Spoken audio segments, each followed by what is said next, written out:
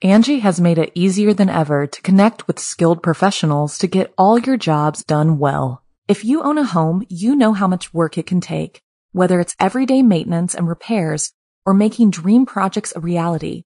It can be hard just to know where to start, but now all you need to do is Angie that and find a skilled local pro who will deliver the quality and expertise you need. Angie has over 20 years of home service experience, and they've combined it with new tools to simplify the whole process. Bring them your project online or with the Angie app, answer a few questions, and Angie can handle the rest from start to finish, or help you compare quotes from multiple pros and connect instantly, which means you can take care of just about any home project in just a few taps. Because when it comes to getting the most out of your home, you can do this when you Angie that. Download the free Angie mobile app today or visit Angie.com. That's ANGI.com. The following program is a production of Chilling Entertainment and the creative team at Chilling Tales for Dark Nights, and a proud member of the Simply Scary Podcast Network. Visit simplyscarypodcast.com to learn more about this and our other weekly storytelling programs, and become a patron today to show your support and get instant access to our extensive archive of downloadable ad-free tales of terror. Thank you for listening and enjoy the show.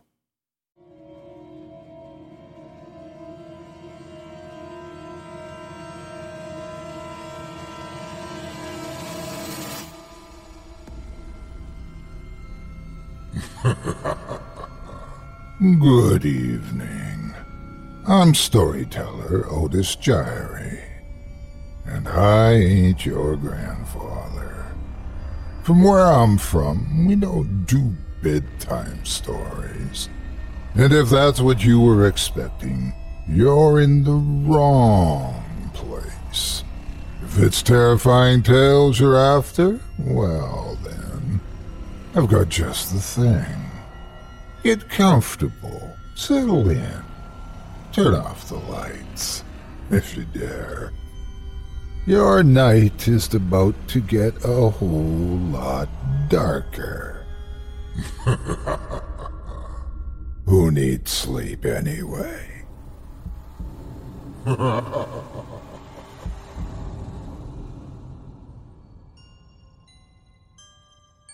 On tonight's episode of Scary Stories Told in the Dark, we bring you the final 3 chapters in the thrilling conclusion of Jasper DeWitt's epic saga entitled The Patient That Nearly Drove Me Out of Medicine.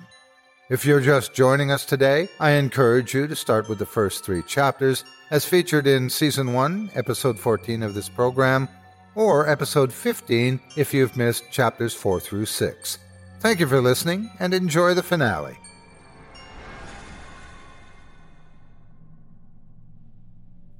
As he finished his last words, Dr. A gripped the legs of his chair and stood up slowly and gingerly, as if every bone in his body might snap if he moved too fast. Despite his age, I could tell that he'd once cut an imposing figure. Even with his slight stoop, he looked to be at least 6'2", and probably would have been at least an inch taller if he stood straight. He grabbed one edge of the desk to steady himself and held out the other to Dr. G, who reached down and picked up an ornate-looking dark wood cane with a bronze head in the shape of a falcon. He took it from her and slowly made his way around the desk to me. As he did so, I saw that he was clutching a thick, dusty file, which surely must have been copied from the very files I'd seen. He sat down on the desk and gave me another frigid look. "Before I go on, you have to understand something," he began, and his tone said very clearly that this, whatever he was about to say, was not negotiable. "If I'm right about what is wrong with Joe, then we really are doing a service by keeping him here. Not just to the outside world, but to Joe himself. If his parents were less endowed with financial and legal power, we'd have done a lot more by now. However, because we cannot afford the kind of legal battle that my suspicions would bring, if reported, we are doing the only thing we can do, and keeping him here. Got it?" I nodded, this time with sincere deference. He gave a gruff smile in acknowledgment of the gesture. Then, with a grim flourish, he pulled Joe's file open to the first page. "When I first met Joe," he said, stabbing the black and white photo of the predatory-looking child, "he seemed like a normal boy with a case of night terrors, as you probably know. But of course I got him wrong, disastrously wrong. When he came back, he was violent and incapable of speech. I was flummoxed. I had no idea what I'd done wrong. What was more, I had no idea why his tactics kept changing. You must have noticed. He went from making people feel like dirt to making the too scared to stay in the room. Well, when I resigned my post as chief of medicine, I was still no closer to constructing an explanation than I was at the beginning. But retirement's giving me nothing but time to check his old case notes, and the more I looked, the more it slowly started to make sense." He turned a few pages and poked the file again with his finger. "The first brainwave came when I worked out why his delusions kept changing. They shift every time someone calls him a new nasty name. Take when we brought him in. He wouldn't even speak. But then some idiot orderly called him a bad boy, and he suddenly started throwing taunts at people. You might not think that means all that much, but I've been to the therapist who treated everyone who survived him during those first few years, and you know what they all told me? All of them, Rose included, said the same thing. He called them names that they used to get called growing up, mostly by bullies or nasty other kids. None of it was too specific, but he seemed to be able to know which playground taunts would work best for every single one of them. You see it now? Someone calls him a bad boy. Well, he throws taunts until he works out what the worst boy on earth would be for each of them and acts like that." More pages were turned, and he jabbed at a final passage. "Now look at this. After years of berating people this way, he finally meets a violent patient who won't take his crap. But what does the patient do? He beats him half to death and calls him a fucking monster. Next thing you know, he's acting like the monster that used to chase one of our orderlies in his dreams, and probably like the monsters that used to scare the crap out of his other roommates. That's why the first kid's heart stopped, why he started trying to rape a sexual assault victim, and why he could scare someone enough to get him to bend iron bars. Because if he's going to be a monster, he's going to be the worst monster that each of his victims can imagine. Instead of making them feel terrible as they felt at their worst moments of feeling like shit, now he's going to scare them as much as they've ever been scared in their lives." He lowered his spectacles and regarded me for a moment before continuing. "Now, surely a bright resident like you will have realized that this kind of behavior tells us that whatever else might be wrong with him, we can conclude from this that Joe is extremely suggestible. At bare minimum, this implies something very unpleasant about his upbringing, since children his age aren't usually this willing to internalize negative feedback unless they've been conditioned to accept it by their parents. And in fact, we have strong evidence to support the idea that Joe was horribly abused in my first session with him. Rose, if you would." Dr. G pulled open another drawer and pulled out a cassette player and 2 tapes. I recognized them as being copies of the ones I had. She pushed one in and hit play. Dr. A's voice flowed out of it. I'd listened to the session before, but in the context of what I'd just heard, the words took on a grim significance. And now, seeing as I have no choice but to show you at least part of my old transcription, well, I've dug out the old laptop with it from storage and retrieved the file. So here is roughly what Dr. A played for me, with his voice denoted as A and Joe's is J. A. Could you tell me about the thing on your walls? J. It's gross. A. Gross? How so? J. Just gross and scary. A. What I mean is, can you describe it? J. It's big and hairy. It's got fly eyes and two big, super strong spider arms with really long fingers. Its body is a worm.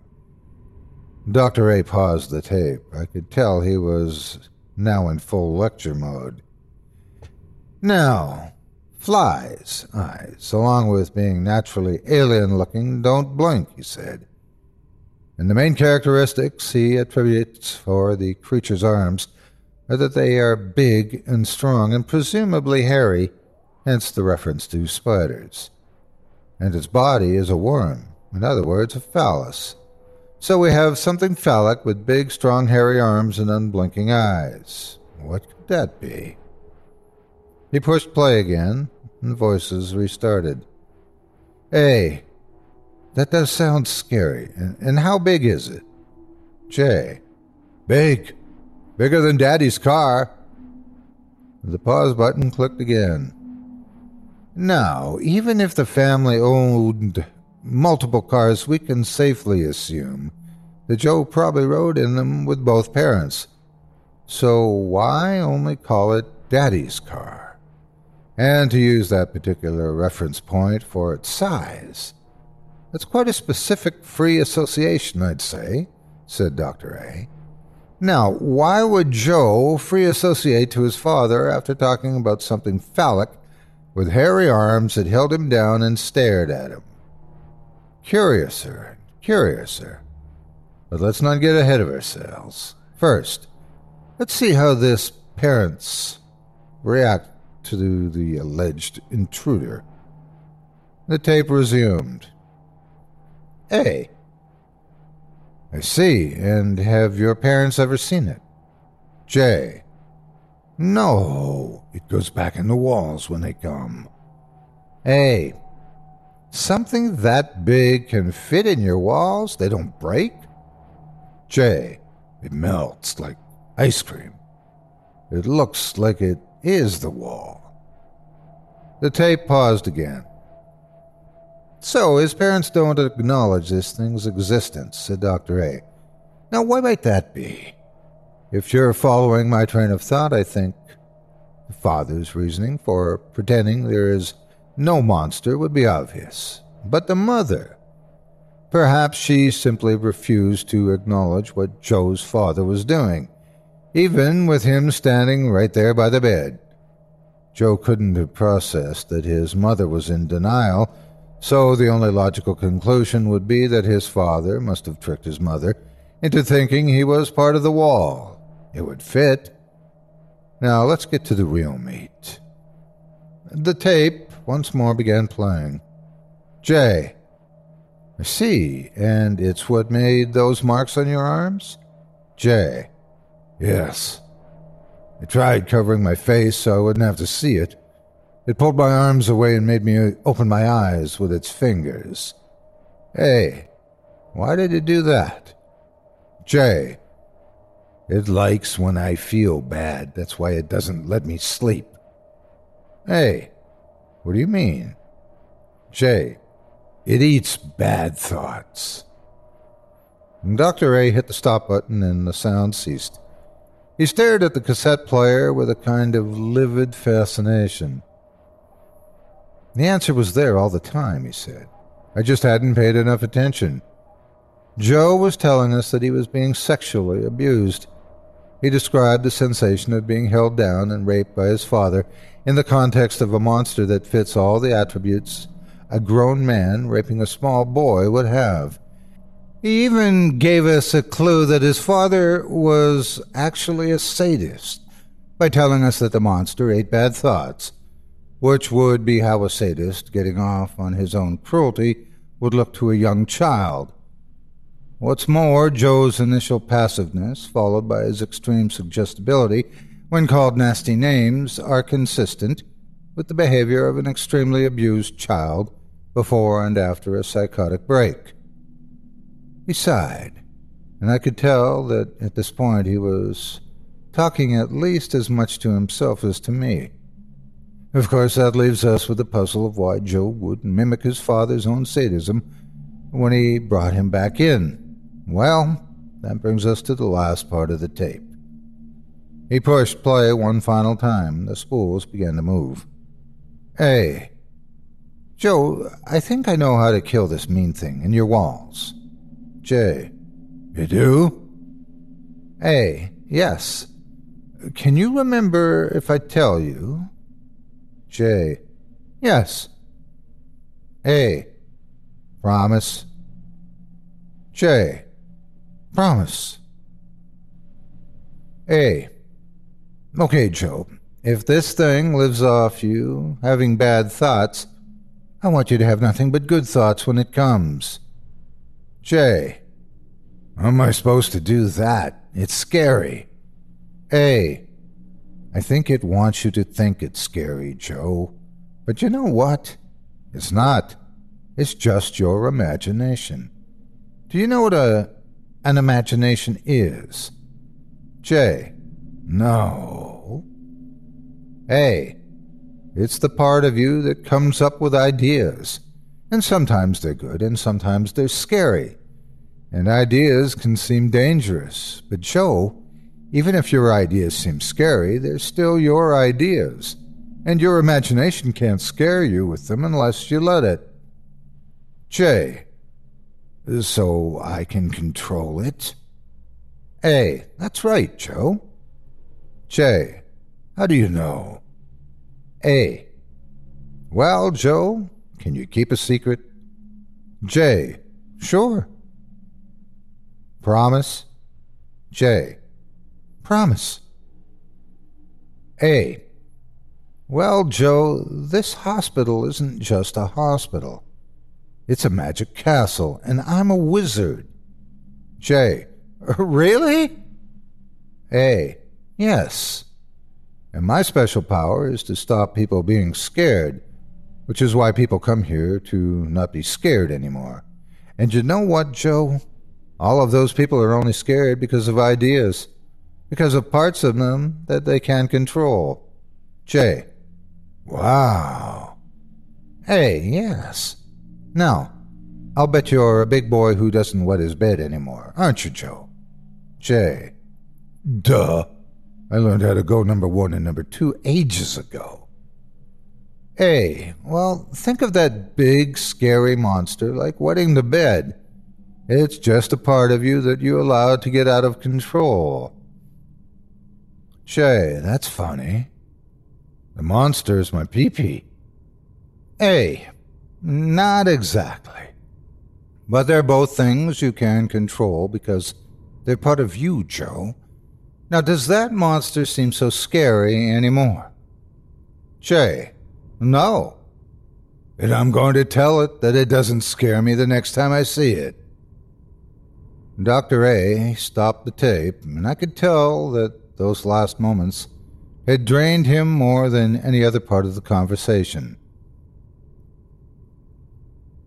This is why I'll never let this case go, he said, his voice barely louder than a whisper. Because I think in my arrogance, I created the problems he has now. Because what I told him, I think that between our first 2 sessions, Joe went from believing he was the target of a monster that lives on people's psychosis to believing he was the monster. Think what that would do to a child who was the victim of sexual abuse. They're already at higher risk for disassociation. What I told Joe, it might have simply pushed him into full-blown dissociative identity disorder because the thought that he was responsible for his own abuse would have been too much to bear. So he created a second monster personality to blame it on that mimics the sadism he experienced from his father. And because we didn't see it now that The monster personality is now so completely in control of his psyche that his mind and behavior have begun adapting to fulfill its imagined needs. Even just believing he was a monster this completely would be bad enough, as it would make him probably the most pure, sadistic psychopath in the history of psychiatry. But this is worse. This particular monster truly believes that he needs to be constantly exposed to bad thoughts in order to survive, the same way you or I need food. As a result, his sense of empathy has evolved to be able to figure out how to trigger psychosis within seconds of meeting someone. And not only that, but because of his residual suggestibility, he can trigger different forms of misery on command. His delusions are so strong, in other words, that they've tricked his mind into being able to do things no human mind should be able to do.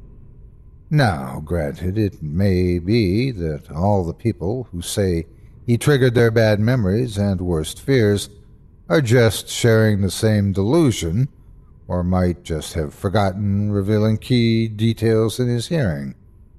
But even if that were true, one thing that is undeniable is that he developed an ability to induce suicide in people as a defense mechanism, much the same way his original personality died to make room for the monstrous one. And it's worked perfectly. Until now. He flipped the folder shut and looked at me again, his eyes boring into mine. "That," he said softly, "is why we need you. You aren't dead, and you experienced his tricks firsthand. You might be the only witness we have, aside from Rose, who treated him when he was far less advanced, and did it so long ago that we can't be sure her account is still accurate. You're the only person who can provide us a fully accurate debriefing on how we went about manipulating you." With that, he put one thin but surprisingly strong hand under my chin and held my face in place as he spoke the next few words. "So, I'll ask you one more time, Parker. Tell me, for Joe's sake, if not for mine, what happened between him and you?" Obvious at that point I had no reason to withhold anything anymore. So I told them. I told them about Joe's seeming sanity, his extremely tidy explanation of his own confinement, and his reappropriation of the story of Fiberwood Flower. They listened attentively to the whole story, and when I'd finished, Dr. A looked more like he felt his age than he had since I'd met him.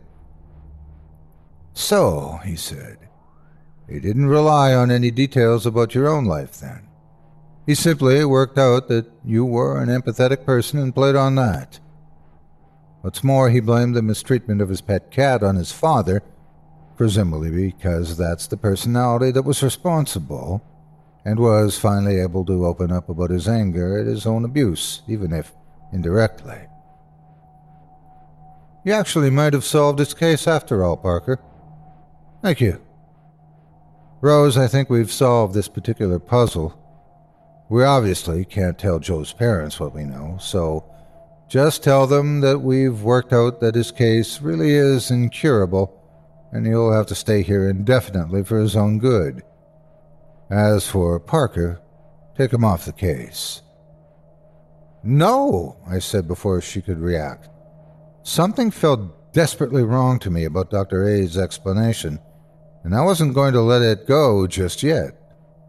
The older man turned to me with an incredulous look. "No?" he asked. "Parker, the case is solved. You just confirmed our hypothesis, and even if you hadn't, believe me, it would have taken a psychiatrist with far more experience than you to even begin to make that poor young man healthy, even if I were still practicing. But you're not." I cut across him. "You retired. And I don't think you got it right. Something doesn't fit. How dare... Relax, Thomas, said Dr. G, with an exasperated sigh. Let's hear him out. If Parker has another idea, I want to hear it. It can't hurt to get a second opinion. Dr. A grumbled, but waved his hand at me irritatedly. Now, starting to feel nervous again, I cleared my throat and began speaking before the tension could stop me.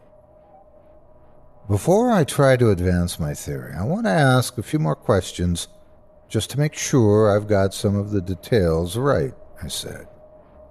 Oh, for the love of... Dr. A began, but Dr. G put up her hand. Yes, Parker?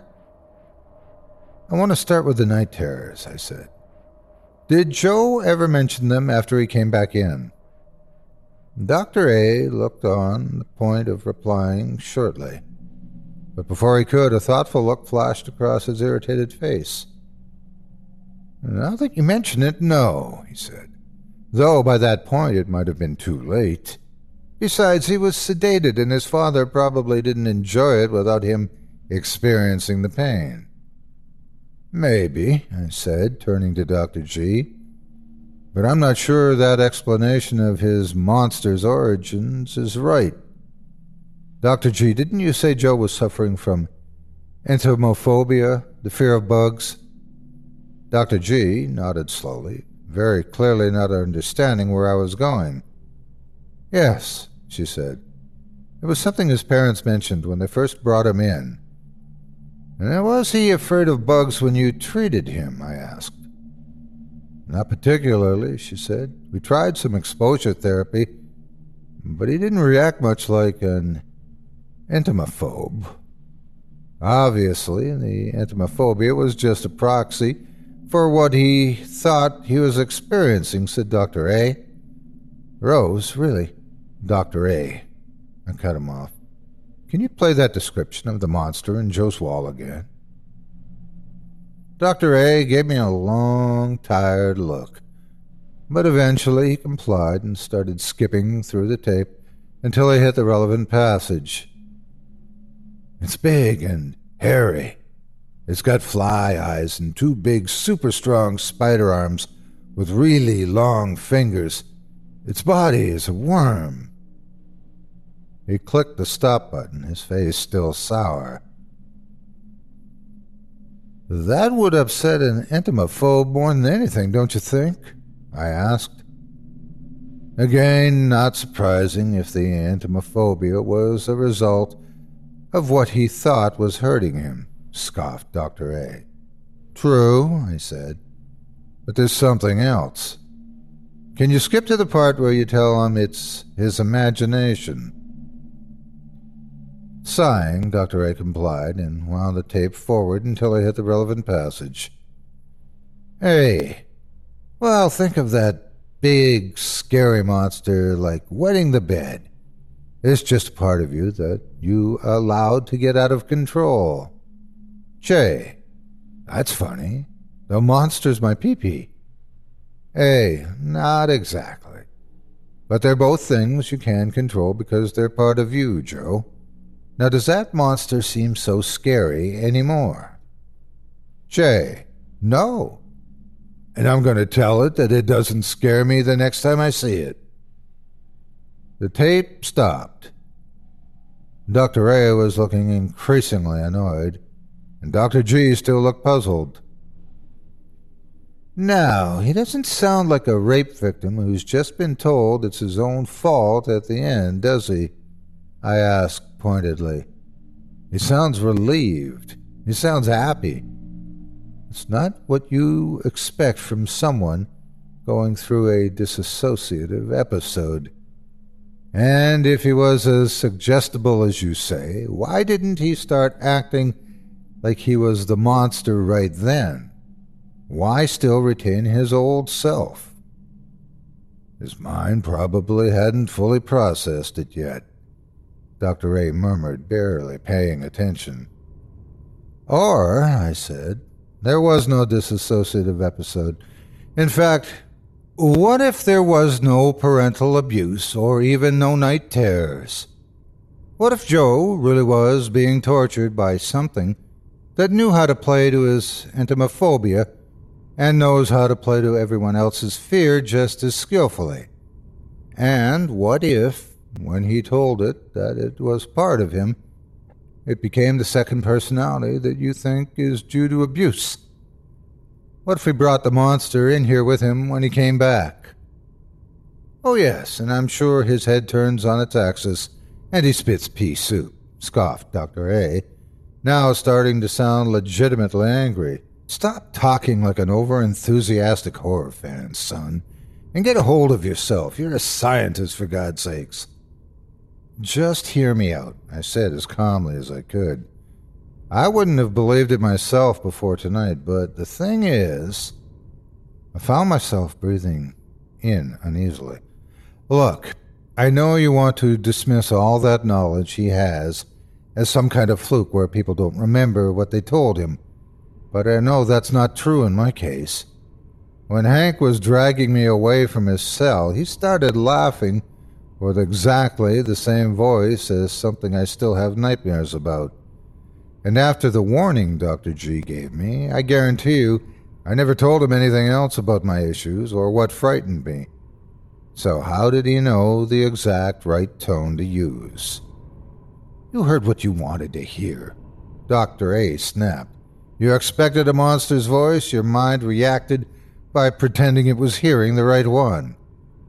But that's just it, I didn't. I thought he was sane. Mistreated, a patient, when Hank grabbed me. Yet I still heard that voice. Just when I would least expect something supernatural, it happened anyway. And what if the others, like Dr. G, aren't lying? What if they really did never tell him anything, and yet he still knew how to scare them? He has a point, Thomas, said Dr. G. I'll grant you that I don't have the notes to prove it, but I have no idea how Joe would have found out about people calling me Nosy Rosie. I can't remember the topic ever coming up anywhere where he possibly could have overheard it.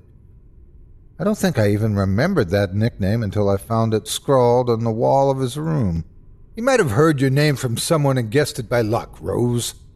Dr. A exploded.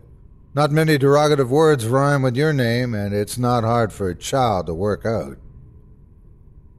You should know better than to dismiss symptoms as coincidence in order to save your theory, Thomas, Dr. G said softly. Dr. A still looked furious. All right, he said, venomous sarcasm now pouring through his voice. Suppose you're both right, even though it breaks our entire commitment to science into little pieces. What treatment can you suggest for treating a case of possession by the boogeyman, then? Do we pump his stomach? Drill a hole in his skull to let the demon out? Enlighten me.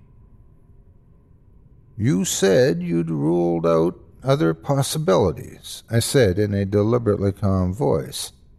I don't suppose you had someone perform an exorcism. Sort of quack do you think I... Oh, stop trying to pretend you're the purest science in the room, Thomas, Dr. G snapped. Sure, you kept it off the books, but we both know you tried a couple of unconventional things with Joe. Dr. A didn't answer her, but for the first time he looked visibly uncomfortable. If you don't tell him, Thomas, I will. Oh, for heaven's sakes, Rose. We ruled that nonsense out and you know it, Dr. A blurted. Why encourage this overly imaginative, insubordinate pup you've hired with useless data? So you did try an exorcism, I said coolly. What happened? What happened was exactly what you'd expect from a troublemaker like Joe, snarled Dr. A. The priest came in, started saying his rites, and it didn't do a damn thing. All Joe did was fuck with him the entire time, saying he was an angel sent to earth from the right hand of Christ, and that the priest was betraying his own God. Exactly the sort of thing anyone would say to discombobulate a religious person. And I'll bet it really discombobulated that particular priest, didn't it? I pressed. I'll bet he couldn't even finish the ritual, could he? He left early, yes, said Dr. A. What's your point? And did you try and record the process? Of course not, Dr. A sputtered. Don't want anyone knowing I entertained that kind of crankery. Pity, I said, because I'll bet you anything that if you had recorded it, you wouldn't have picked him up saying anything. Because the patient you have in there, Joe himself, he's not the one doing this. Whatever came with him is what's doing this, and it's using him as a scapegoat.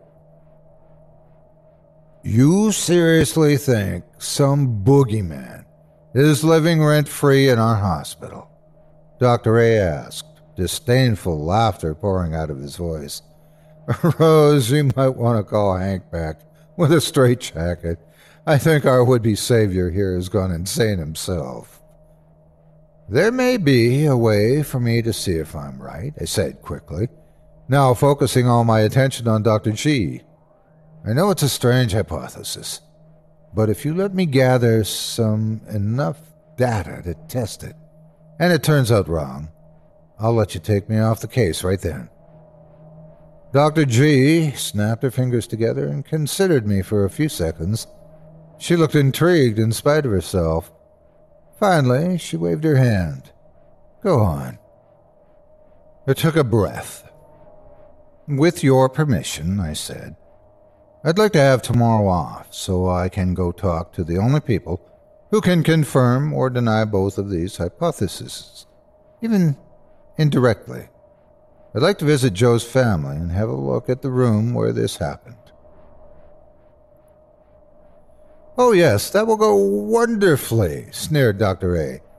What are you planning to say? Excuse me, Mr. M, but did you get off on molesting your child and hearing him scream? Did the property happen to come with a warning that it might have a giant bug infestation? We both know there are subtler ways to look for clues that people are sadistic than that, I said, knowing I had to avoid taking the bait at all costs. And anyway, I'm only trying to see if my hypothesis has any sort of leg to stand on, and that won't set off their alarm bells at all. They'll feel completely comfortable. So, if Joe's parents are closet sadists, the clues should be fairly easy to spot. And if there's any evidence that something supernatural lived in his walls, or that the house was haunted in any way, that should be easy to find too. I stared squarely into Dr. A's eyes. And you know what? Even if I don't see any evidence that the parents are off, if there's no evidence of anything supernatural there either, then I'll admit you were right and that my brain got caught up in an anti-scientific set of nonsense. Good enough? Once more we looked at each other for a long moment, and by the time the gaze was broken, I could tell he had made his peace with the idea, even if he couldn't bring himself to respect me for entertaining it. Then my eye caught movement, and I turned to see that Dr. G had pulled out a pen and scribbled down a note in her calendar. Feeling my eyes, she looked up at me. Oh yes, in case it wasn't obvious, you can have the day off. Whatever Thomas says. I want to know what you find. Don't worry. I'll tell your supervisory physician you're doing some field research at my request, she said. Now, what are you still doing here? Go home and get some sleep if you can. We need you alert tomorrow.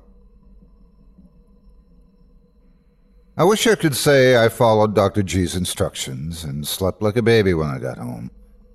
But the fact is that what I'd heard that night made sleep virtually impossible. The gurgling, hacking, laughing river, and my helpless dog's whimpers echoed through my dreams so many times I barely felt as if I was going to sleep, so much as stepping from one reality to another every time I closed my eyes. A small mercy was that my fiancée had another late night studying, and so I did not have to cope with the guilt and shame over waking her with my constant screaming exits from rest. Eventually, desperate for sleep, I washed down a few anti-anxiety pills with a copious amount of wine, and somehow the combination of chemicals drove the nightmare away.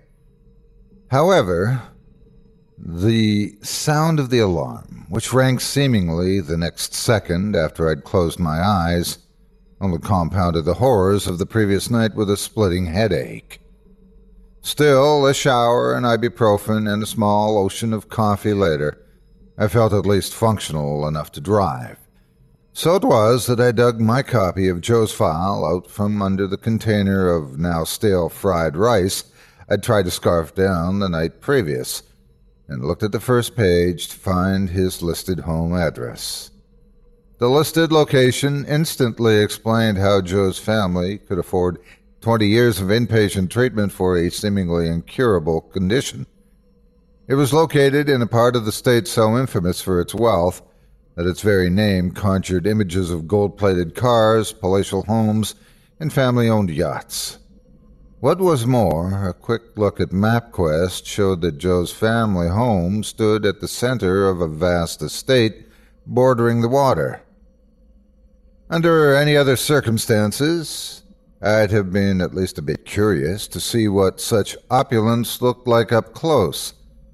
But in this case, the only thing that struck me was how isolated the place was, and therefore how far from help anyone there must have been. The one mercy was that it was only about an hour and a half's drive from where I was, and would be shorter if traffic was light. So, laying the MapQuest directions on the passenger seat of my car for easy reference, I pulled on my doctor's uniform, entered my car, and began the drive out to find whatever might be waiting for me at the birthplace of Joe's insanity, if that was indeed what it was.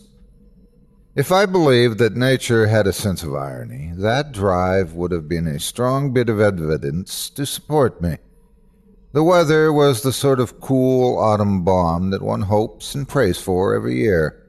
The traffic non-existent, and to top it off, my fiancée informed me that she would almost certainly be free for the rest of the evening once I returned, having just completed a very difficult exam for a course that would not capture her attention again for some months. In short, under any other circumstances, it would have been the perfect day, which made the drive into what I now regarded as some sort of secular equivalent of the mouth of hell that much more unnerving. The postcard picturesqueness of that part of the state where Joe's family lived only enhanced this feeling of cognitive dissonance. I must have driven past hundreds of expansive yet tasteful manses of the sort only old money could construct, each of which looked as if it belonged in a Jane Austen novel rather than the United States. The few residents I saw wandering about the streets seemed as if they'd been plucked from a Brooks Brothers or J. Press magazine spread, each decked out in clothes worth several months of my salary, and watches that probably would have cost me my annual income at least. My relative modest, though well-kept Ford Taurus must have seemed conspicuously out of place alongside the armies of Mercedes, Audis, and Bentleys. This was the sort of place where pain of any kind was either flushed out with medication and trips to boutique psychiatrists, or simply kept at a respectable distance by copious expenditures. In short, it was a place where anything unpleasant, let alone supernatural horror, had been ruthlessly gentrified out of sight and out of mind. It wasn't until I was pulling up to the thick, wrought iron gate of Joe's family estate that I felt any sense of ominousness in my surroundings, though, in hindsight, that may have partially been the result of being practically roared at to stop by a burly security guard who looked as if he belonged on a mission sponsored by Blackwater rather than guarding a quiet family home. Not wanting to seem unduly nervous, I explained in my best bedside manner that I was helping to treat the family's sick son at the mental hospital and was hoping to speak to them about his condition. The guy didn't seem mollified by this at first, but after some probing questions, all delivered in the same stentorian drill sergeant's snarl. He finally spun around with military precision and dialed in a few numbers on his security council. A woman's voice, tinged with the sort of polite, clenched jaw accent that one usually only heard from elderly yacht club members, sounded from the microphone, and after some brief conversation with the martinet who'd just interrogated me, she agreed that I should be let in. The guard made no attempt at protest, but simply hung up smartly and pushed a button, causing the gate to swing open with almost perfect silence and smoothness. My stomach now churning with the nerves I'd been trying to suppress since setting out on the drive, I pulled my car through. The driveway to Joe's family home ran up a gradual, obsessively manicured hill, surrounded by a small forest of equally well-kept trees. At the top of the hill, surrounded by more such trees, stood the house itself, a towering Strawberry Hill-style house built with stone that seemed to transform the sun's rays into a radiant pastel glow. I pulled up in front and, handing my keys to a stiff-necked valet, who looked pained to even set foot in a car as modest as mine, stepped out to go face whatever the house had in store for me. As I walked up the sparkling limestone stairs, the door opened and a wispy, middle-aged woman, whose face looked the picture of gracefully aged beauty, swept down to meet me.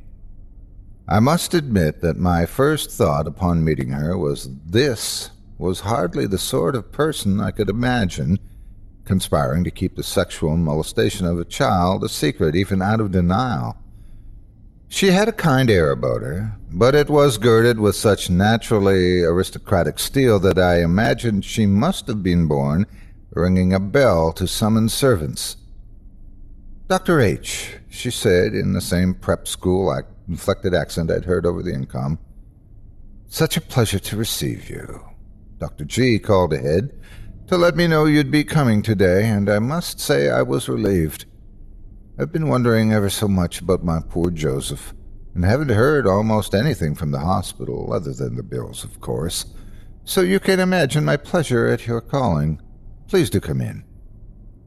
"Thank you, Mrs. M," I said graciously, shaking her hand with what I had hoped was an appropriate professionalism.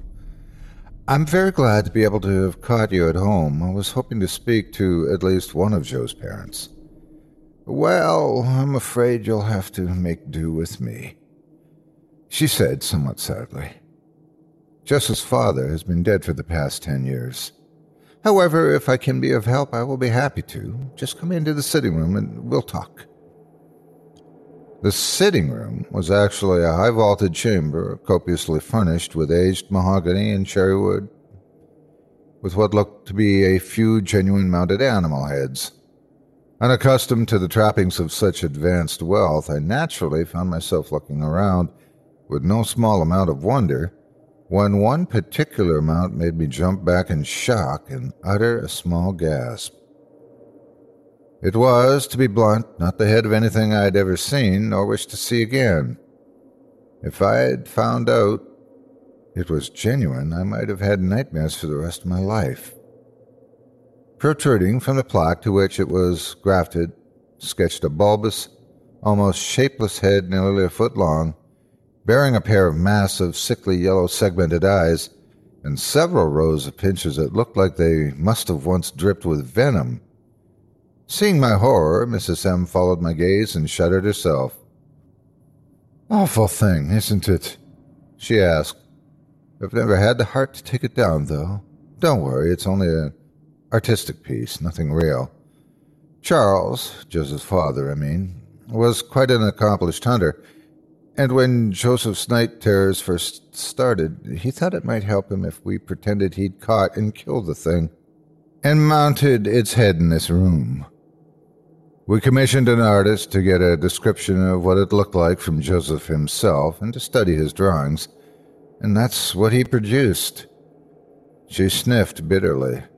The hideous thing didn't reassure Joseph, of course. If anything, I suspect it scared him more. But since his long hospitalization, I've kept it here partially to remember how much Charles wanted to see Joseph cured, and partially as a sort of symbol of hope for me that one day Joseph might beat the mental illness that made him imagine the filthy thing in the first place. Still transfixed with disgust and fascination, it took quite a bit of effort to tear my eyes away from that monstrous depiction of a 6-year-old boogeyman. However, the mention of his night terrors did remind me of my purpose, and I turned to look at Joe's mother. Mrs. M., it's actually Joe's night terrors that brought me here, I began, having practiced my lie several times in the car on the way. Even though we've tried many courses of treatment with your son, we have begun to wonder if his more lasting psychosis might somehow be connected to his earlier night terrors. We never really explored them when he first came in, and perhaps there's something we would have learned if we had asked about them in the first place. Angie has made it easier than ever to connect with skilled professionals to get all your jobs done well. If you own a home, you know how much work it can take, whether it's everyday maintenance and repairs or making dream projects a reality. It can be hard just to know where to start, but now all you need to do is Angie that and find a skilled local pro who will deliver the quality and expertise you need. Angie has over 20 years of home service experience, and they've combined it with new tools to simplify the whole process. Bring them your project online or with the Angie app, answer a few questions, and Angie can handle the rest from start to finish, or help you compare quotes from multiple pros and connect instantly, which means you can take care of just about any home project in just a few taps. Because when it comes to getting the most out of your home, you can do this when you Angie that. Download the free Angie mobile app today or visit Angie.com. That's ANGI.com. Joe's mother gave me a searching look, and for the first time it struck me that, despite her exceedingly polished appearance, she really looked quite anxious, even desperate for some good news. Dr. H., firstly, call me Martha, she said. If you are serious about trying to bring back my boy after all these years, then at the very least we should be on first-name terms. Secondly, I am glad you are exploring this particular line of questioning. I have often wondered if Joseph might have been spared whatever is wrong with him if we'd brought him in to see a doctor about his night terrors to begin with. So, ask whatever you like. If I know the answer, I will give it to you. I nodded. Thank you, Mrs. Martha. Martha, can you tell me when Joseph's night terrors started? Martha nodded. About when he was 3, she said. We'd moved to this house and decided it was time for him to have his own room. I was pregnant with his little sister Eliza at the time, and while we could have knocked down a few walls and expanded the nursery, all of our friends told us that 3 was too old to still be sleeping in a room for babies. So we had a decorator come in and remodel one of the smaller attic rooms into the most charming little boy's room you can imagine, and put Joseph in there. He absolutely loved his new room when he first saw it, and his nanny practically had to drag him down to meals to get him to leave. But that night, she swallowed hard and put up a hand. If you don't mind, Dr. H., I think I'll pour myself a drink before we continue. Can I get you one as well? Parker, please, I said, and no thank you. She stood up and walked briskly to a hand-carved globe bar and poured a generous helping of amber liquid into a fine crystal glass, which she swirled for a few moments before taking the first sip. Apparently mollified, she sat back down and continued talking. That night, Parker, you cannot imagine how terrible it was. Joseph began screaming like he was being murdered barely an hour after we put him to bed, and when we went to check on him, he told us that a giant bug had got hold of his head with its pincers and was running its claws over him.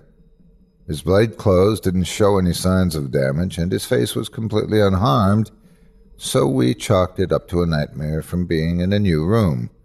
We thought it would go away after that night, but it didn't. It kept happening. She took another sip of her drink, and this time it was longer and more pained. "We tried everything," she said, sounding helpless.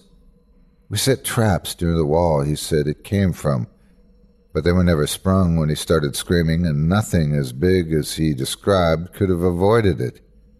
Then my husband got in a sculptor to make that thing you saw when we first walked in, but that didn't do any good either. Eventually, we decided that perhaps Joe was seeing insects around the house, and they were triggering the problem, because he was so terrified of insects that just the sight of one would send him into hysterics.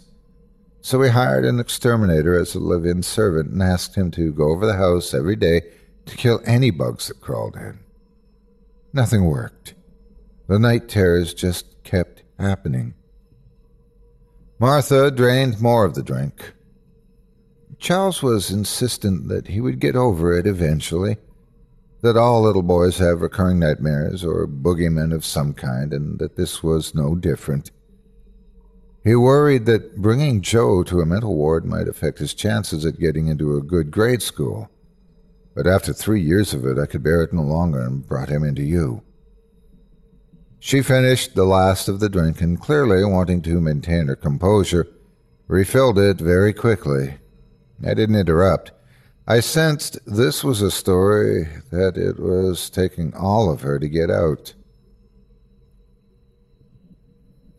When he came out of dear old Thomas A.'s office, "Parker, you would not believe that little boy had ever been scared of anything," she said softly.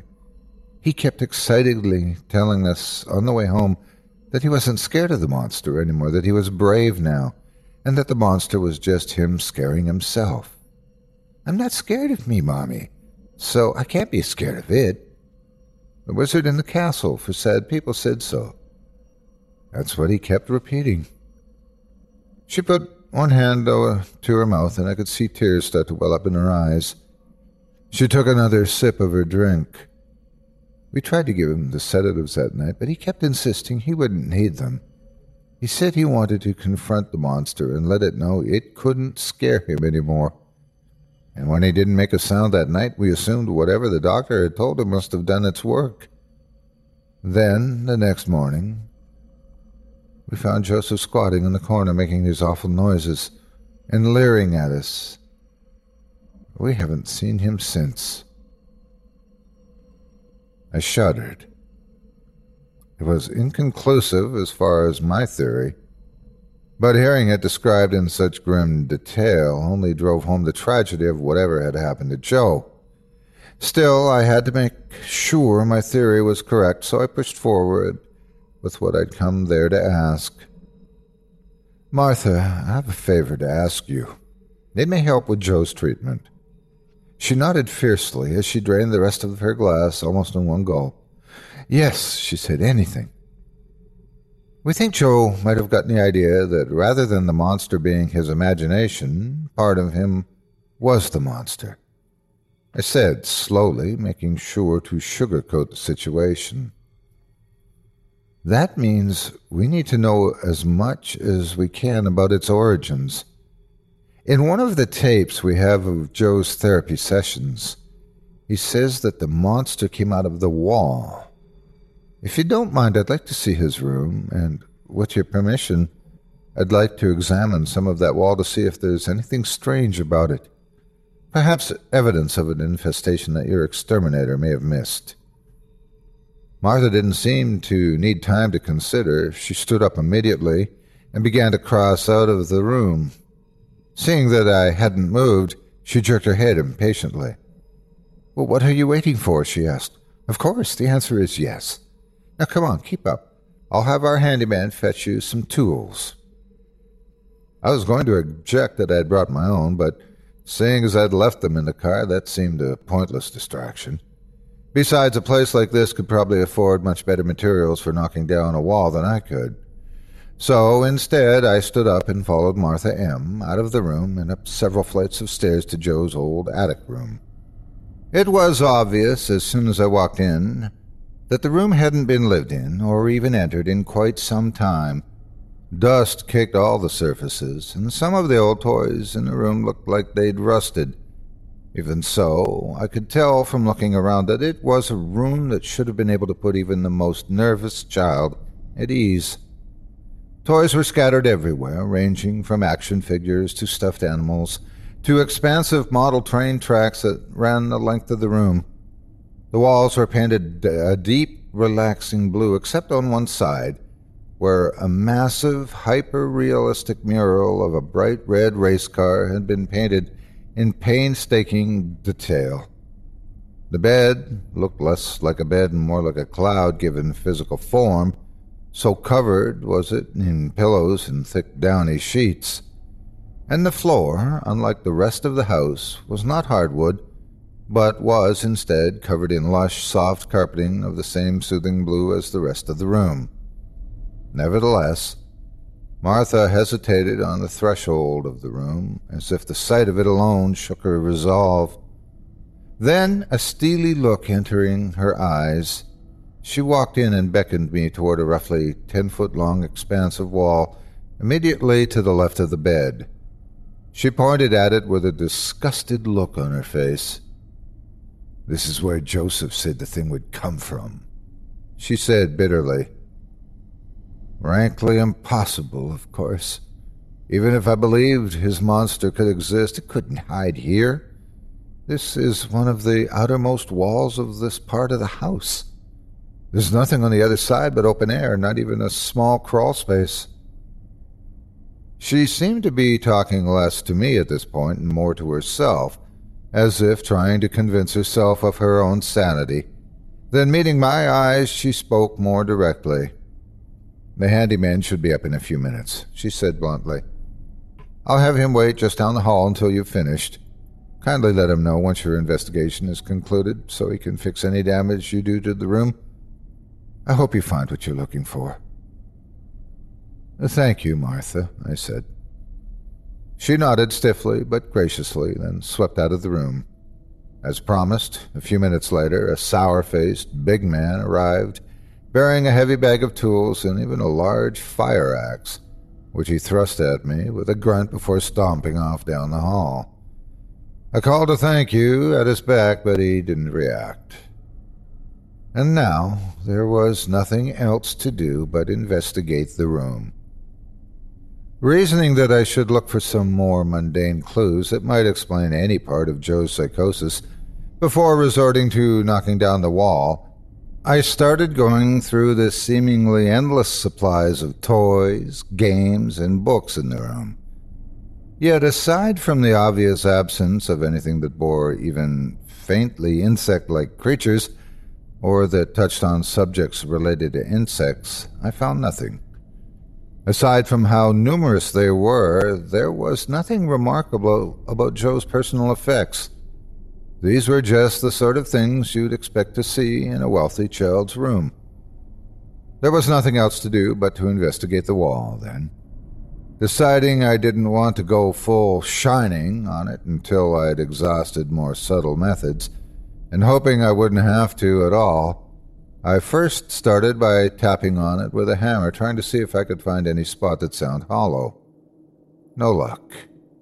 The wall seemed to be solid straight through, and if that was true, tearing it down might not reveal anything. It might just be wasting my time. But I wasn't ready to give up yet. Deciding I wanted to see if the wall was the same material strength straight through, I pulled out a power drill and fitted it with the longest bit I could find. Then I flicked it on and, bracing myself, pushed the drill into the wood. It splintered and cracked as I worked and was hard enough to sullenly defy the drill even against considerable force. But ultimately I was able to force the bit through until I met no resistance at all. The wall was the same, all the way through. Sighing with equal parts annoyance and relief, I moved to put the drill back when something almost imperceptible caught my eye.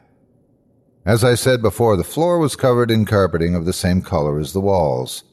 However, near Joe's old bed, there were two areas where the carpet looked slightly uneven. Puzzled, and wondering if it was a trick of the light, I reached out to feel the disturbances only to find that the carpet had been partially ripped up from the floor in both cases, only to be, imperfectly, set back in place. Intrigued, I pulled at what seemed to be the origin point of the rip, and a long stretch of the carpet came loose from the floor, sliding back as easily as if I were pulling up a bedsheet. It was then that I noticed that the floor underneath, rather than made of the same hardwood mahogany as the other parts of the house, was instead made of some sort of lighter-colored, more modest hardwood that the carpet had clearly been intended to conceal. I mention this because it was only due to the light color of that wood that I was able to spot something that would have otherwise eluded my vision. A trail of small brown stains that followed the same trajectory as the ripped-up carpet and stopped at the solid wall behind me. If I'd had any doubts as to what these were, it was immediately destroyed by my discovery of a few small shards of hard material near the foot of the bed, which my medical education immediately identified as a child-sized human fingernails. Someone had been clinging onto the carpet so hard that their fingernails had been ripped out, and the carpet itself torn up, leaving a trail of blood that stopped at the wall. Now I knew I had no choice but to assail that wall. I grabbed the fire axe and began my attack, pouring every ounce of strength my muscles could produce into each swing. Once more the wall put up resistance, but the sharpness of the blade and the desperation of my assault pushed through easily, and a chunk of the wall came loose. As it did, it disclosed the mind-freezing horror that made me wonder if I had either already lost my mind or was about to lose it. Inside the wall, with the wood sculpted around it so perfectly that it looked as if it had been carved in place, was a tiny, child-sized, human skull. Already horrified, I had to duck away from the wall and cover my mouth to keep from retching as the smell of 20 years of decomposition, hidden by that carved-out tomb, assailed my nose. Worse still was the incredulity I felt. What I was smelling and seeing seemed impossible. There was no way that anyone would have carved an alcove that perfectly sized to fit a child's corpse into the middle of a solid wall, particularly one that you'd have to knock down to even find. There was no point, no purpose. Then, in a sudden cataclysm of horror, it all came together. First, the words Joe had said to his mother after his first hospital visit. "I'm not scared of me, Mommy, so I can't be scared of it. The wizard in the castle for sad people said so." Then the first clue that had guided Dr. A to his diagnosis. I worked out why his delusions kept changing. They shift every time someone calls him a new nasty name. And finally, Joe's awful, innocent, prophetic words from the audio tape. It goes back in the walls when they come. It melts like ice cream. It looks like it is the wall. I'm going to tell you that it doesn't scare me the next time I see it. The rush of thoughts that blasted my mind then were so terrible that I couldn't help screaming aloud, because in that instance I knew what had happened had been far worse than either I or Dr. A had speculated. The real Joe M. had been dead ever since the night after his first return from the hospital. He'd been suffocated to death in a tomb created by hands that could melt through a solid wall. The hands of the thing that had tormented him. And then, having been told that it was Joe, the monster, living off his fear and suffering, had assumed his form and proceeded to the all-it-could-eat buffet that was our castle for sad people. There it had tormented 2 decades' worth of unsuspecting mental patients and doctors, It had grown fat on years of bad thoughts that it had barely had to work to produce, and with every attempt we made to cure that unnamed malevolent parasite, we had sent it a new victim. If I had had any faith in the ultimate curative powers of science and medicine remaining before then, that revelation destroyed it. But painful as that feeling was, it also brought a sort of cold clarity. I knew what I would have to do. Firstly, I would have to alert Martha M. as to what I had found, and then I would have to find a way to get justice for the poor murdered boy whose corpse I had just disinterred. I picked up the fire axe again and was about to knock away the bits of the wall covering the rest of my 6-year-old Joe's hidden body when Martha came running into the room. I suppose in retrospect my scream must have made her wonder what had happened. When she looked at the wall, I think her mind must have at first refused to accept what was there, for all she could do was stare, with wide, uncomprehending eyes, at the child-sized skeleton that had been entombed in that cursed room for so long. When she finally broke eye contact with it, it was to look up at me with a childlike, pleading look that seemed to implore me, the doctor, to provide a rational explanation.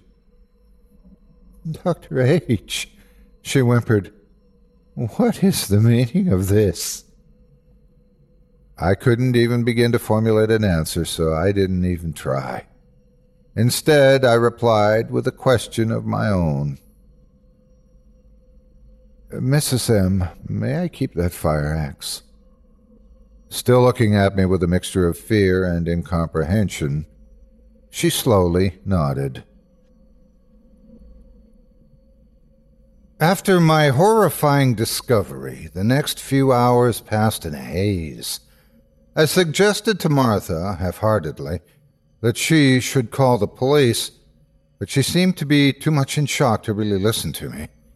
Either way, it seemed that I was probably no longer a welcome presence on her property, especially considering how I'd probably just wiped away whatever traces of hope she had left that she might get her son back, while also raising all sorts of uncomfortable, insanity-threatening questions about what exactly she'd been paying to hospitalize for the past 20 years. It was best, I reasoned, if I wasn't the first psychiatrist she talked to after that, so I excused myself and headed for my car. I recall it being about 4 p.m. when I left the cursed mansion, fire axe in hand, whereupon I immediately drove back toward the hospital. But I didn't head straight there. If there was a way to catch the thing that called itself Joe admitting to what it had done, I wanted to be able to use it. So I stopped off at a dinky Radio Shack near the hospital and bought a small tape recorder and a blank cassette. I figured if it didn't know I had the cassette, it might slip up and let itself get caught on record. Then I drove to the hospital. I arrived at around 5:45 p.m. and considered taking the fire axe out of my trunk to end this problem then and there, but my knowledge of the typical staffing procedures stopped me.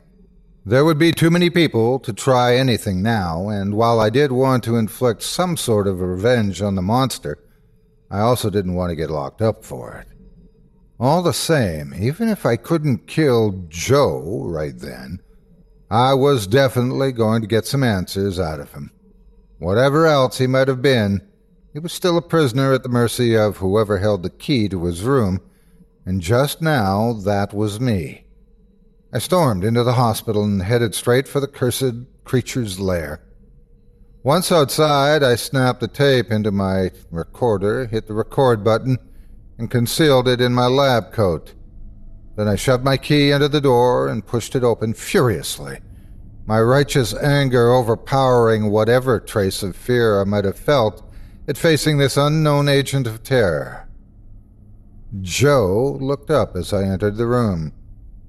Seeing it was me, his face split into its usual crooked grin, as if nothing whatsoever had happened since my failed attempt to release him. When he spoke, it was in the same hoarse rasp he'd used while pretending to be sane. "Well, well, well.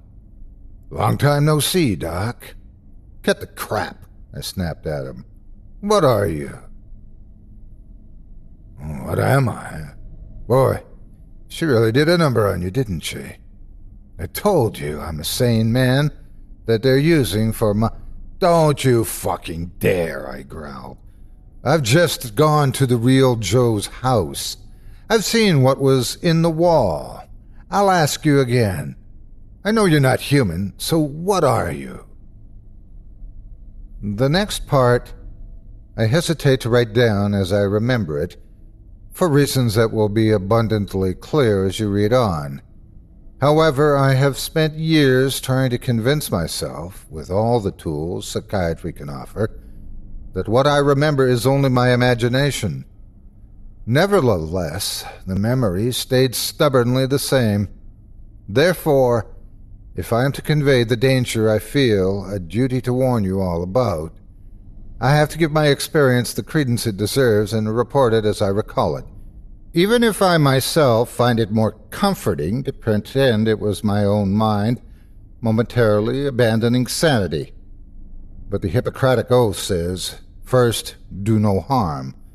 And so I cannot let that pretense get in the way of protecting people from the chance, however slight, that what I saw and heard represents real danger. Now back to the story. Joe stared at me for a long moment. My knowledge was a development he evidently hadn't expected. Then his smile widened and kept on widening until his cheeks peeled themselves apart and slid open into a bloody rictus. Skin connected to his forehead peeled off, causing blood to gush down his face, matting his hair as his skull caved in from an invisible blow. It was exactly the state my dog Marty's head had been in when they'd fished him out of the river. When the thing that called itself Joe opened its mouth again, blood dribbled from its exposed gums, and it laughed with the moist, rotting wheeze from my nightmares. A chill ran down my spine, but I ignored it. The message of that carefully chosen laugh was clear. It was claiming credit for Marty's death. I forced myself to react with anger rather than the fear it wanted. "You fucking liar," I spat at the thing. "You just want me to think you're what killed Marty in order to frighten me. Well, the same way you knew looking like some giant bug would scare the real Joe." There was no reply. Only more blood gushing from the thing's mutilated mouth. However, seeming to want to communicate something, it stood up and crossed to me. I wanted to sock it in the jaw and run, but was too transfixed to move. Fortunately, something in the way it moved suggested it didn't mean to attack me. It raised one of Joe's hands and pressed right on the pocket where I had concealed my tape recorder. Then, with another moist laugh, it wagged its finger at me in mock reproach. Here again, the implied meaning was obvious. "That won't do you any good." Another chill spiked over me. I ignored this one too, but with more effect. "What are you?" I repeated as fiercely as I could. "I must know." The thing's jaw seemed to scrape itself loose, and this time its dank, decayed voice managed to form words. "What do you think?" It was a trap. It wanted me to give it a new part to play. I wasn't going to fall for it. "I think you're a fluffy little bunny rabbit," I said in a mocking voice. "I think I'll call you Cuddles." The thing gave another horrible, hoarse laugh. "You don't." It paused for longer than usual as more blood dribbled down its chin. Believe that? I glared at it. Maybe not, but I'm not going to feed you a roll. I know how you work, I said. But I'll tell you what I know. I know you killed Joe. You killed him and took his place. It didn't reply. For a few seconds, it didn't react at all. Then, with another blood-soaked chuckle, it jerked its head up and down, nodding in agreement. I suppressed a shudder. Why? I asked, more out of reflex than actual curiosity. The thing paused, seeming to seriously consider my question. When it opened its mouth to speak again, I nearly choked on the fetid smell of its breath as it leaned in close to me. Nothing like me ever got the chance to be human. I finished in a low, horror-struck whisper. It wagged its finger at me again, shaking its head with exaggerated knowingness. To be prey. It finished, laying special emphasis on the last word. I felt ill, but I forced myself to confront the situation with as much detachment as I could. It was taunting me, but at least it was being honest. But why stay here? I asked in my most detached clinical voice. You could have been free all those years. You could have tortured people without being imprisoned. Why spend so long here? Didn't know how to be prey, the thing hissed. Here, so much food. Here, safe. Here, I learn how prey think. It jabbed one finger at my chest, then at me. Curious, it wheezed. Like you. Reflexively, I stepped back, appalled at the implication. I'm nothing like you, whatever you are, I snarled before I could stop myself. Its laughter hacked and wheezed in my ears. Yes, you are, it rasped. Both live on misery. You profit. I eat. Shut up, I tried to shout, but it came out hollow and tremulous. The thing was leaning very far into me now, so close it felt grotesquely intimate. Could help you. Could show you what other prey fear. I felt so sick I had to lean against the wall, but I was still defiant. I faced it with all the courage I could muster. No, I said. I know what you're doing. You know my worst fear is not being able to save people. You're just making me think you can help me do that so you can watch me fail and feed on my misery, too. The thing's expression, if you could call its mutilated face that, darkened momentarily. I'd seen through its ruse, and that made it angry. However, in a moment its smile had returned, and with it, a laugh like a waterfall of acid. You can't fight, came that hideous, croaking burble. Stupid prey. You're helpless. More fool you, I said, reckless, bravery entering my voice. It's you that's helpless the way you are now. All you can do is pull parlor tricks to try and scare people, but if that fails, you're up shit creek. Then why not try to kill me? Sneered the thing. Get axe, come back, try. I look forward.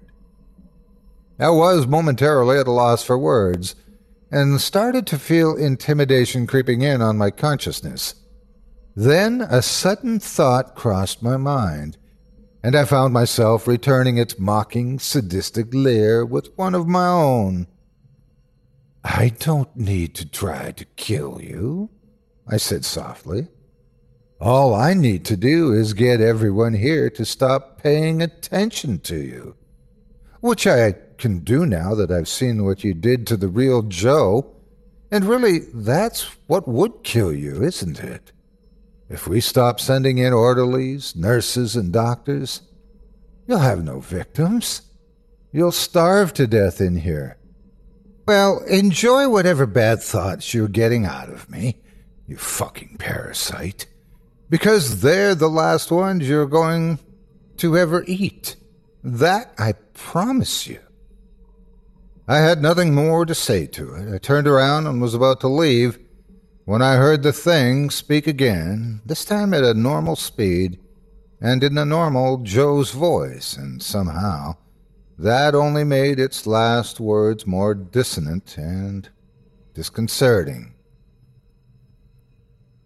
"Doc, listen to the tape.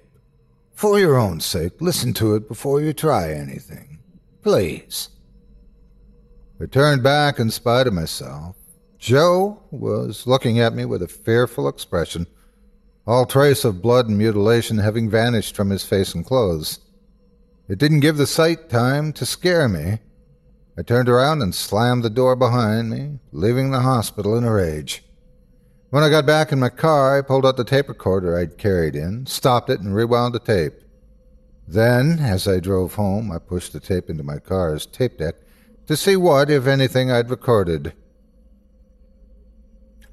I wish I could say I'd seen the results coming, but unfortunately, even I'd held out some hope that I could gather hard evidence that I wasn't insane. You probably guessed what I'd heard. My own voice and my own angry protestations were preserved clearly on the tape, but the mocking, jeering responses of the thing that called itself Joe were nowhere to be heard.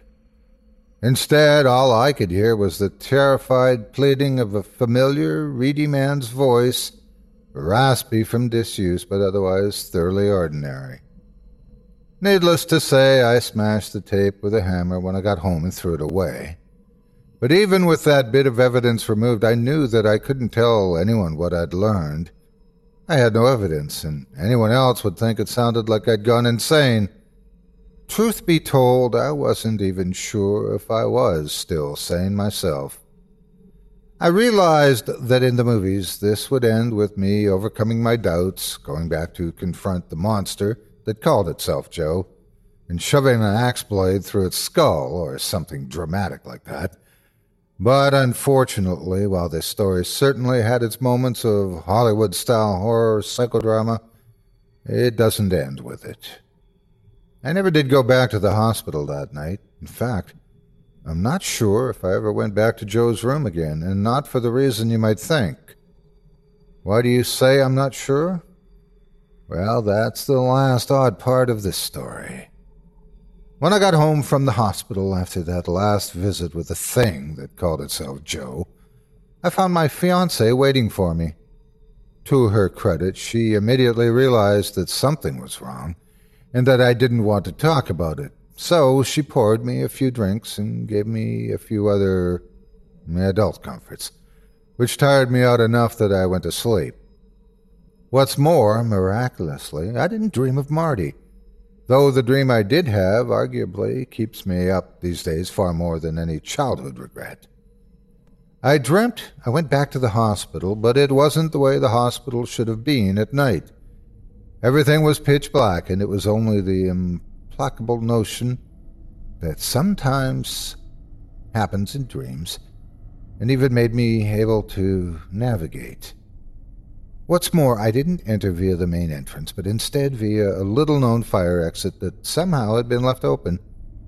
Ordinarily, I would have been entirely disoriented, stumbling up a flight of stairs in the dark, with no idea where they came out, but in the dream, I knew exactly where I was going and didn't miss a step. My destination, as you probably guessed, was the cell belonging to the thing that called itself Joe, but the path there didn't feel anything like normal. Perhaps it was the fact that in the dream I was barefoot, but the floor underneath felt overly slippery, almost wet, like the janitor had just been over it with a mop. But this wasn't the most obviously dreamlike feature of the experience. That happened when I got to the cell itself, only to hear the latch click and see the door open by itself from the inside. I didn't have time to react to this dreadful sight, though, because no sooner was the latch drawn back than the door burst outward and I found myself swept up in a rush of stagnant, filthy water that smelled incongruously like moss and soil. It poured out of the cell, almost as if I'd opened the door to a sealed aquarium, and swept down the hall in a torrent, the sound of moist, rotting laughter echoing with deafening volume along with it. There might have been more to the dream, but the rush of cold, wet sensation against my skin felt so real it jolted me awake, and I felt my fiancée frantically shaking me. Apparently I'd woken her up when I started mumbling in a deep, watery voice, which scared her enough that she had to rouse me. What's more, I must have sweated through my nightclothes because they were like dripping rags when I woke up. At least I tell myself I sweated through them because the alternative is just too unnerving.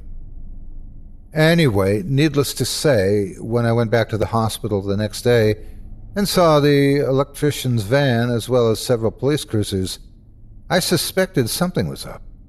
It didn't take long for one of the orderlies to tell me the story. Apparently there'd been a power outage the night before, and in the process someone had broken into the hospital and allowed one of the patients to escape. I didn't need to ask which one, though I put on as much of a show of surprise as possible when Dr. G, she sent me a memo instructing me that I wouldn't need to care for Joe anymore. His escape the night before had ensured that. The police questioned me as a suspect in his escape, of course, but with my fiancée willing to vouch for my whereabouts the previous night, I was soon let off. The hospital staff, particularly the two orderlies who followed me, were slower to believe my innocence, but eventually even they came around. I tried several times to see Dr. G after that and tell her what I'd found, but somehow, whenever I showed up, she was either out or had a meeting, or for some reason or another couldn't see me. I don't blame her. She probably wanted to put the whole thing behind her. I suspect this desire got even stronger when news came that Dr. A had died of a heart failure shortly after a home invasion. I, of course, have my suspicions about who the invader was, but I can't prove it. I do know, though, if Dr. A's worst fears was not being able to keep Joe contained, then seeing him break into his house would have certainly fulfilled the thing's ghastly purpose. Still, for the longest time, one thing didn't make sense. Why had the thing escaped then? It had been living comfortably in the hospital for decades and had neutralized the apparent threat I posed. Why decide to risk its luck outside? I'll never know the answer for sure, but I have a theory, and it fills me with guilt when I think of it. You see, I keep replaying that last conversation that I had with the thing, and what I remember most is that its reason for staying was that it didn't know how to be prey, i.e. human, and that it turned down my fluffy bunny rabbit taunt because I didn't believe it. What's more, all its means of inflicting psychological torture, while they relied on knowledge a human couldn't have, were still methods that a human could use, which leads me to conclude that as long as everyone on staff treated the thing as if it were human, it had to go along with their perception. So, in his own terribly sad way, poor little Joe had imprisoned it by making it pretend to be human. True, one patient had called it a fucking monster, but it must have sensed that he meant a metaphorical monster, not a literal one. He didn't believe it was inhuman, so it couldn't change. And as long as no one else called its bluff, it was trapped in that form. But then I had to come along and tell it that not only did I believe it wasn't human, but I knew it wasn't, which meant that I must have freed it to assume the most effective shape it could, whether it was a monster, a person, or the wave of stagnant river water that I felt in my dream. It was free to assume the actual form of what had killed Marty, rather than simply aping its voice, and with its ability to shapeshift restored, it had no need to rely on our hospital as a sanctuary where people were trained not to believe in monsters. Or at least, that's my theory. But, though that thought kept me up at night outwardly, I tried to give the appearance of having moved on. I think I might have even convinced the rest of the staff that I'd managed it too. The last few months of my residency passed without incident. I came up with successful treatment plans for a number of other patients, some of whom earned me plaudits from my supervisor, and even acquired something of a minor celebrity due to being the one doctor who hadn't gone insane or resigned after treating Joe. If I'd been more willing to talk about what had happened, I probably could have kept this mythical status going. But as it was, I kept my mouth shut. I didn't want them to think I was insane, and besides, I had other things to worry about. Needless to say, I was told there'd be a job for me if I stayed through my residency, but for equally obvious reasons I declined to take the offer. In fact, when I got an excuse to resign my residency earlier, I jumped at the chance. You see, my fiancée had been letting the stress of her last semester in college get to her in a very serious way, and after a while it became clear that I should probably take some time off to make sure she made it through okay. The precipitating event was probably when, after one particularly hard day, she failed to come home entirely. This prompted me to call her friends and ask, in a near panic, where her favorite hangouts were, just in case she'd gotten too drunk and hadn't actually gone missing. After a frantic drive from bar to bar in the neighboring town, I found her at last, slumped against the wall of an alleyway and puking, her luxurious blonde hair askew and her dress stained. She was so drunk that she didn't seem to notice when I called her name the first few times. But after I got close enough, she seemed to recognize me, though with quite a bit of blurriness. The next day I put in my 2 weeks, squared away my references, and started looking for work someplace more suited to my skills. In the years since, I've worked with any number of brilliant psychiatrists in many nicer hospitals, but increasingly I found that my heart wasn't in that kind of work. I couldn't get the words of that thing about how I lived off the misery of other people off my mind. It nearly drove me to quit medicine, hence the title of the story. But I haven't quit. Instead, I've decided to use the knowledge I gained from that one patient in the best way I can think of.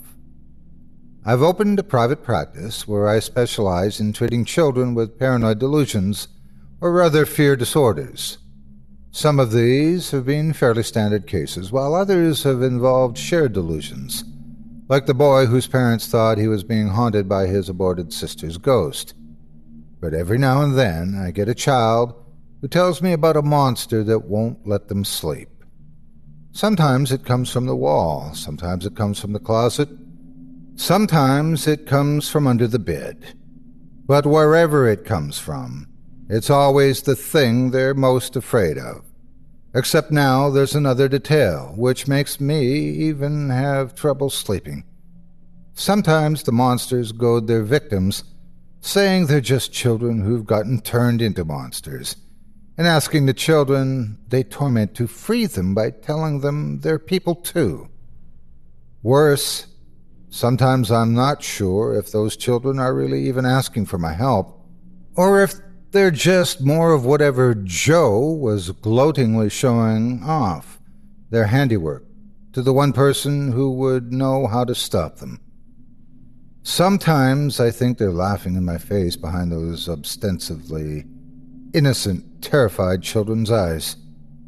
But whatever the reason, these children tell me these stories about what terrorizes them at night, and whether all of them even still are children or not, the fact is that some of them are. And those children are the people I'm in medicine for. Because unlike other doctors, I know what the stakes of those cases are. Maybe I'm paranoid too, but I remember the words of the thing that called itself Joe. I remember how it exulted that nothing like me has ever got the chance to be prey, and I shudder at the connotations of those first 3 words because I know what they mean. Whatever Joe was, he wasn't the only one. There might be an entire species of those things living alongside us, and only now waking up to the fact that they can live among us. Well, I'll be damned if I let another one take over a child's life. And I guess my suspicions are usually right, because the kids I treat who do suffer from those sorts of nocturnal visitations rarely need a second session after I'm done with them. Until now, only my wife knew this story, and like I said, she believes me. If you don't, that's fine. I'm not sure if I believe it myself, or if this is just an episode of some larger psychosis that one day will drive me as insane as my patients. But if you're the parents or psychiatrists yourselves, and you have patients or children who are telling you stories like the real Joes, then this is the warning I am obligated by medicine and by my common humanity to give to you. Whatever you do, don't tell your child that the monsters they see are only their imagination.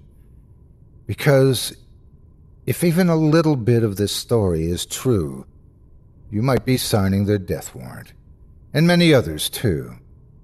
And the worst part is, you might not even know for sure, because now that they know how humans act, they can use their mind-reading abilities not to just scare you, but to ape the behavior and memories of whoever you think they are. Who knows? They might make the moment when they finally do drive you mad taste that much sweeter to the foul things. Thanks for listening. That's all I personally have to say, but there's just one more thing. Because I don't like thinking about this too much if I can help it, I've been leaving it up to my wife to post this and filter through the comments to find ones worth responding to. So I figure I'll give her the last word, since it's thanks to her diligence that I've been able to find such a willing audience, which has given me the smallest jot of hope that my efforts to stop the thing that called itself Joe might not have been in vain. Thank you all. I'll leave it to her now. All my best, Parker. Hi, it's a pleasure to be able to speak to you all openly, rather than simply operating behind the scenes for once. I can't tell you how happy I am with the reception you all have given Parker's story. He seems a new man, knowing someone out there believes him. Truth is, the idea to post this began when Parker told me the story in the first place, because while that experience seemed to help him, I think he wanted to reach more than just me. I think he wanted to warn people, but didn't know how, or if anyone would believe him. I wanted to help, but I also didn't want him to get locked up for telling the wrong people, so I did some searching and found this forum. From there, I just copied and pasted the installments as he wrote them, and screened the comments after they were posted. Must be doing well, because he's been thrilled to know there's someone out there who believes him. In fact, knowing open-minded people like you are out there now also gives me quite a bit of hope. Either way, thank you for listening to this story. I know I've kept you all waiting a long time to get to the full story, but Parker did write slowly, and we decided we had to ration it in small doses. Neither he nor I thought you'd have believed it as easily if we'd dropped the whole thing on you and asked you to accept it outright. Well, that, and I did enjoy seeing your reactions a bit. If I ever showed Parker the threads on this story in full, he probably would write a book about fear with all the theories you people have thrown out about what he was dealing with. Those theories speak volumes about what all of you are afraid of, and that's awfully personal.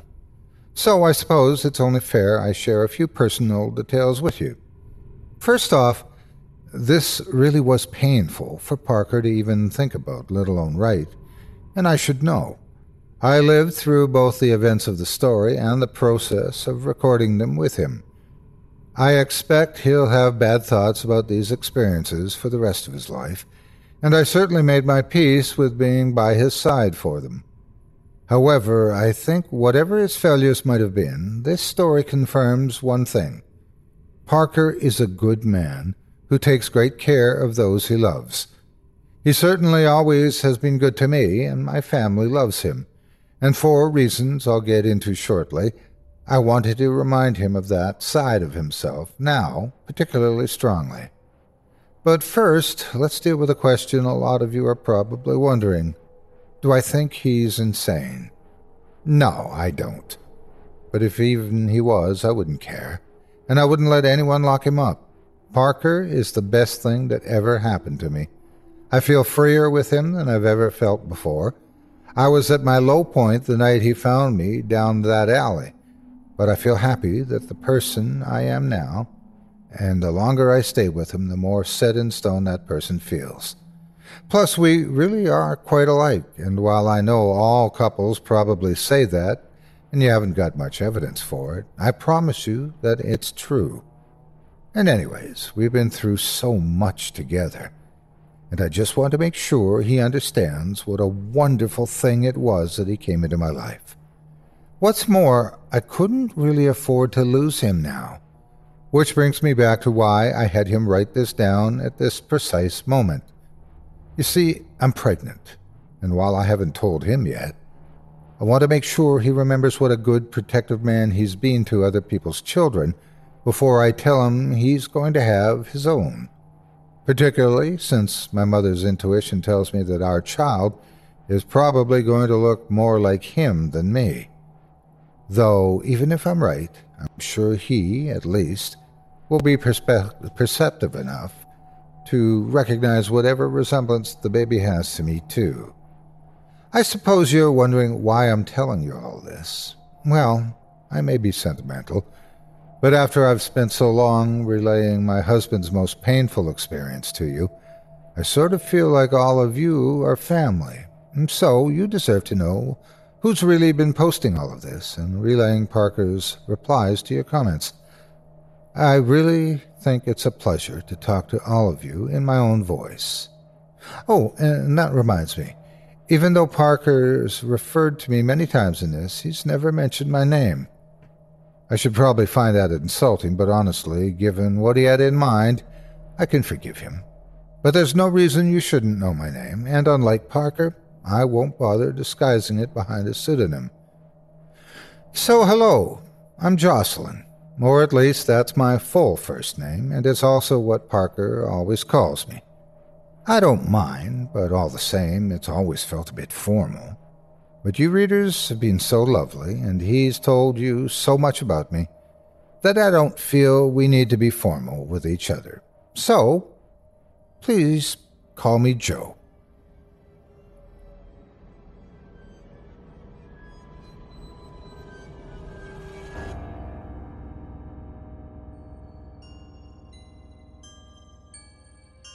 Thanks for joining me tonight for the thrilling finale of author Jasper DeWitt's series, The Patient That Nearly Drove Me Out of Medicine.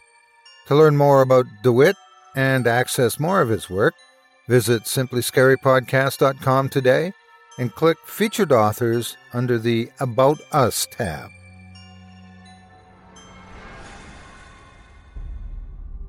Thanks for listening. You've been listening to Scary Stories Told in the Dark, a production of Chilling Entertainment and the creative team at Chilling Tales for Dark Nights, and a proud member of the Simply Scary Podcasts network. Visit simplyscarypodcast.com today to learn more about our network and our other amazing storytelling programs. Tonight's program was hosted, and its featured stories performed by yours truly, Otis Gyrie. Selected stories have been adapted with the kind permission of their respective authors. Original music provided by Luke Hodgkinson and Jesse Cornett. Sound design and final mixing and mastering provided by executive producer and director Craig Groshek. Program's artwork and logo by David Romero. If you're looking for some fresh tales on a daily basis while waiting for the next podcast, check out my YouTube channel, the Otis Diary channel, and my extensive collection of narrated tales there. Simply search on YouTube by my name, and you'll find me. And don't forget to subscribe and press the bell notification icon to get my latest releases. Got a scary tale of your own that you'd like performed? I take submissions. Email it to me today at otis@simplyscarypodcast.com to have your terrifying tome considered for production in a future episode of this show. That's otis@simplyscarypodcast.com. If you've enjoyed what you heard on tonight's program and are joining us on your favorite podcast app, subscribe to us to be sure you never miss an episode, and leave a 5-star review and a comment. Your feedback means a lot to me. You can also follow Chilling Tales for Dark Nights and yours truly on Facebook to connect anytime and get the latest updates on this and other programs and my channel. If you're listening on the Chilling Tales for Dark Nights YouTube channel, do us a favor and hit the subscribe button and the bell notification icon for CTFDN as well to get more spooky tales from me and the crew and another episode of this program each and every Wednesday. And don't forget to hit that thumbs up button to tell us how we're doing and leave a kind word or a request.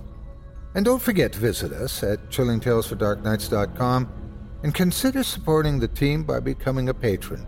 In addition to helping us out, you'll get exclusive access to our audio archive and ad-free downloads of all your favorite stories, including those you've heard on this program. As for me, I'll be back next Wednesday with more terrifying tales to keep you up all night. But that's all right. Who needs sleep anyway?